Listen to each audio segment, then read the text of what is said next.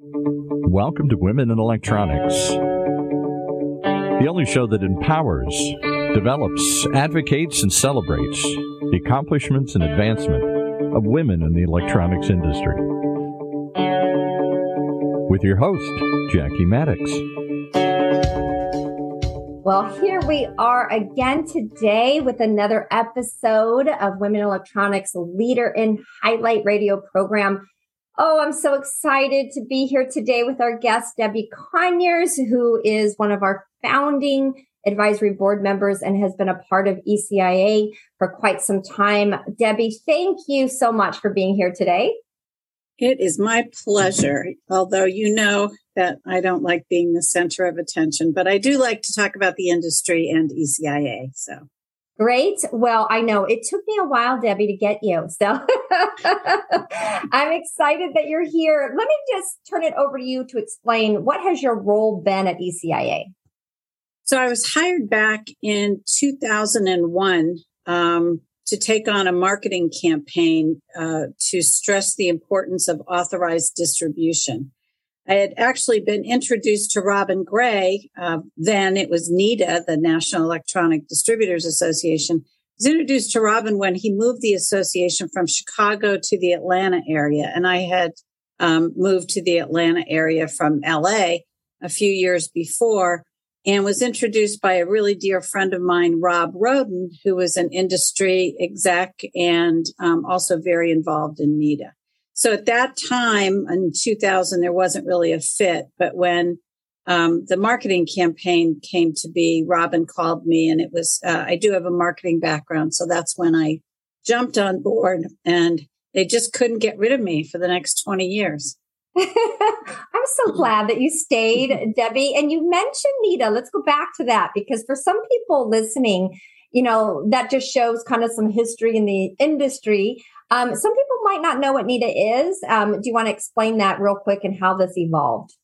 Sure. And NEDA was around for years and years. And in 2011, there was a merger of NEDA and ECA, which was a manufacturing association. And at that time, we always had manufacturer members, but at that time, we also brought in rep members. So we now have all three constituents as members of ECIA, but we've still continued the mission, which is, to improve the business environment for the authorized sale of electronic components. So it's always been focused on the authorized, sale. So only authorized distributors, of course, many manufacturers and reps now. Awesome. And ECIA has done a great job accomplishing that. But we also have, other industry associations. So if we look at, say, ERA, people hear these terms, especially our young people coming into the industry, they hear, ECIA, ERA. What is the difference between you and the ERA for those listening who really don't know much about our associations? So I'd say that ECIA, which stands for the Electronic Components Industry Association, focuses on the broad industry issues that can be tackled when the three constituents work together to affect change in, whether it's business processes or technical standards for components or, bringing industry stats to the forefront. That's what ECIA focuses on. I'm not really intimately involved in ERA. I know ERA also has members that are reps, distributors, and manufacturers.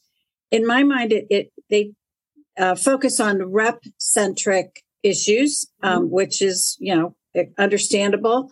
And they put on, also they put on industry meetings, much like ECIA does, but they focus more on, I'd say, the education for reps versus general industry education. I could be Very wrong. good. Okay. Well, that's kind of how I see it in my mind too. So that it seems to make quite a bit of sense to me. But, I want to ask you a question. So you have this perspective in the industry. It's actually kind of a bird's eye view of the industry because of working with different aspects of the channel. It's connecting a lot of people in various aspects of the channel. So what insights, can you give to us? So, Cyr, we've had this change of the industry. We've had change of circumstances. We've had change of so many things, and especially in the breadth of years you've been in the industry. So how do you see us now, Debbie, compared to, say, when you first came in? I know this is a really big question, but like, what would be your insights as to where have we come and kind of where do we need to keep going? I'd say overall, the industry hasn't changed in the fact that it's a very generous and open industry. I think the fact that these industry leaders have worked together, worked opposed to each other. Yeah, they're competitive. There is a generosity, both in spirit and in funding, that hasn't diminished. In fact, lately for ECIA projects, it's actually increased in terms of generosity. So that's a unique perspective I find that I didn't find in other industries that I've been in before. So the people, it's really about the people, I would say. That's why I stayed for all these years. The fact that there are trade associations that are bringing these industry people together to work on the issues that they are facing has really been interesting to me. So as a sideliner to all of that, it's been fascinating, and the issues keep changing, right? So when I was first hired to do a marketing campaign about authorized distribution, we weren't even calling it authorized then. It was franchised. And I know that term is still out there, but we really focused on calling it authorized because it was an authorization from the manufacturer to the distributor. So now, down the road, we're not as faced with the .com fear that we had back in 2000, 2001. Now it's what are all these other issues that are facing the industry? Certainly this year we've heard supply chain, over and over again, and fascinating to see how people, our members on our councils and boards and committees are working to really research those issues and come up with some solutions for some things that have been around for as long as I've been around. Design registration, educating the next generation, those types of things. That's awesome. And I agree with you 100%. That's right. Why I stayed in the industry is it's such a relationship industry, and we have amazing people. I really do think, and I agree with you about the generosity. I think it's just a lovely industry. So with that, though, there's some specific things that you have cared about and been passionate about within ECIA. One of the things to make note of is the FIRST Robotics. ECIA has come alongside of this with Women Electronics. We see this as a very viable and a great effort too for our industry. So if you want to just maybe explain that real quick, because I know that that's something you've been very passionate about. I am. And I think my degree is actually in education, but I never really used it in a teaching environment. So the appeal of FIRST was in educating young people as to what this industry is. I mean, it took me many years of being around someone who was a leader in the industry. I had no clue what he did and what this industry was all about. So the fact that I can go to a FIRST Robotics competition, I was representing ECIA and sat at a booth and was giving away different swag items from our members. And these teenagers were coming up and totally got what we did. Right. So, it's an opportunity that any company, whether you're large or small, can find a team through FIRST in your area. And it doesn't take a lot of financial support, not big dollars. Of course, if you've got big dollars, you can do that too. They'll take it. But really on a regional or local level, you can affect change. Mm-hmm. So a company can look up on the FIRST website and find a team that's right in your zip code and take that on as a challenge. They may need some parts. They may need, $50 for whatever. They may need help in creating a building space. There's a number of levels of involvement. And on a national scale, or actually international scale, because FIRST Robotics, which is the high school level, has over 3,700 teams across the globe. So they're making STEM education fun. These teams are actually like mini businesses. So these students are learning so much. It's not just about how to build a robot and how to make a robot do a certain activity. It is business marketing. It is fundraising. It is community outreach. So all of those are all qualities that every company I've come in contact with are looking for, right? They want people moving into their ranks that have that awareness of what it takes. So I see it as a huge opportunity that our industry should tap into. Here's a ready-made sort of plug and play solution to get involved with your future customers in these students, and actually your current customers, with sponsors like NASA and Boeing and Qualcomm, show up at a regional event and you've got your local people right there, your customers.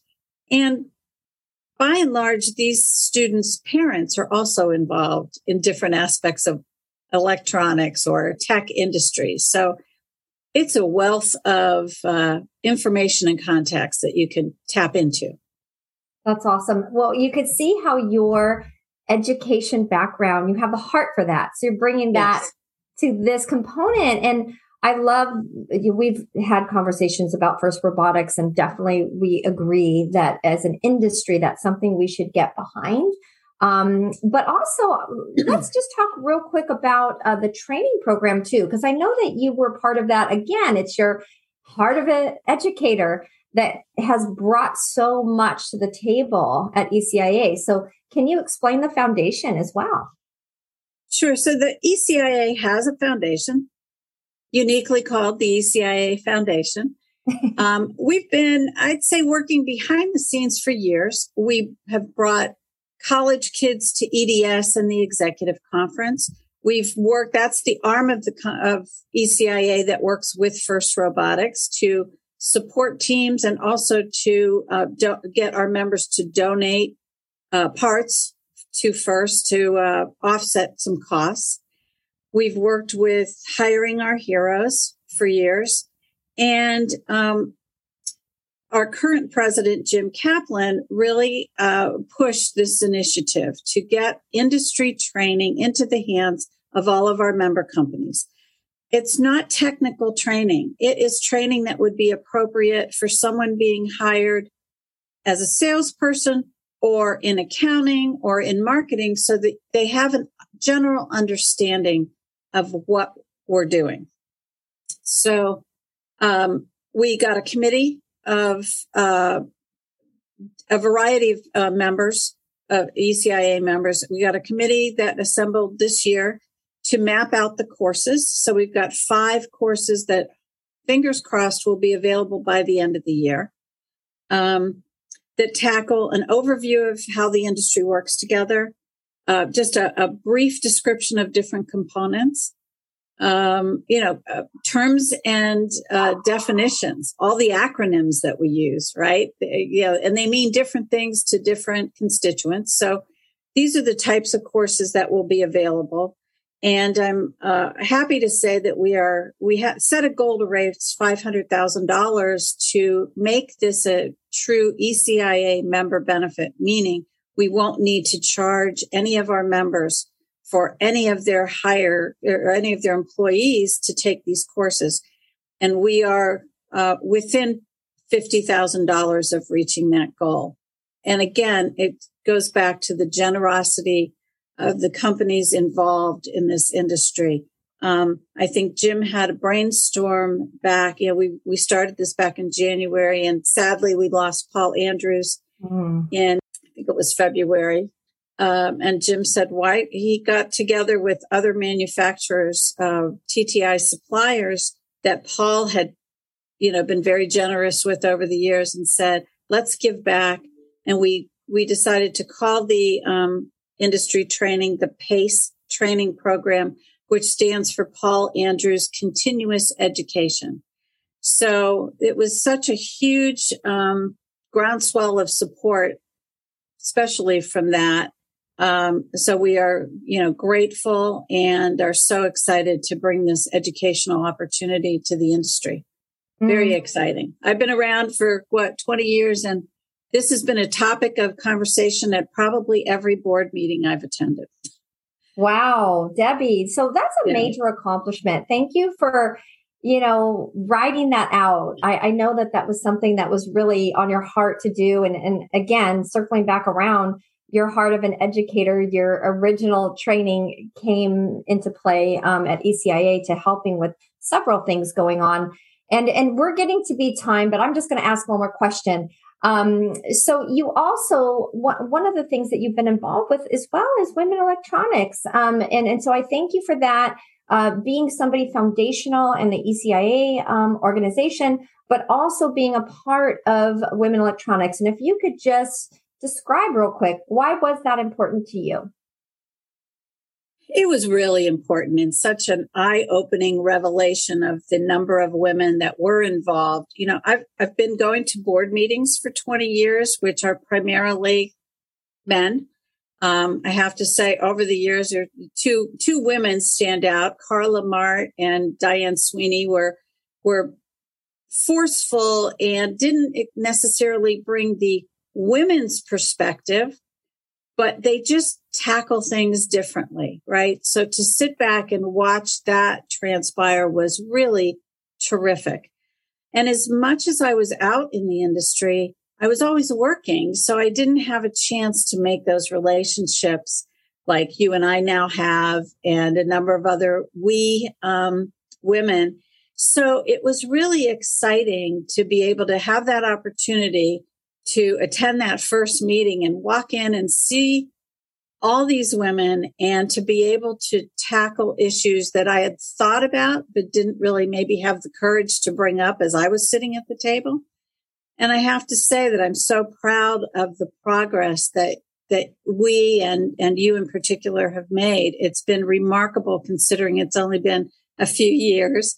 Who would have thought? And again, the generosity of the sponsors, the level and the quality of people involved has been fabulous. And I just think it takes it to the next step. It sets the table for many more women to join forces and, really make a change in what's happening out there. It's just a different perspective, right? We work differently. Yes, men and women work differently, but the magic is us together. And so that's the whole mission of we, and you've worked so well with your male colleagues and us as well. Everybody is part of Women Electronics. So appreciate that you've been here. I want to talk to you further, and I'm so sad we're out of time, Debbie, but you've had a remarkable career. We're sad and happy for you. And then also look forward to, your successor that we will be interviewing here, Stephanie Tierney, shortly. So anyway, thank you, Debbie, for being here. Thank you for all you have done for the industry, truly. It's been my pleasure. I've gotten so much more back from it. Thank you. Thank you.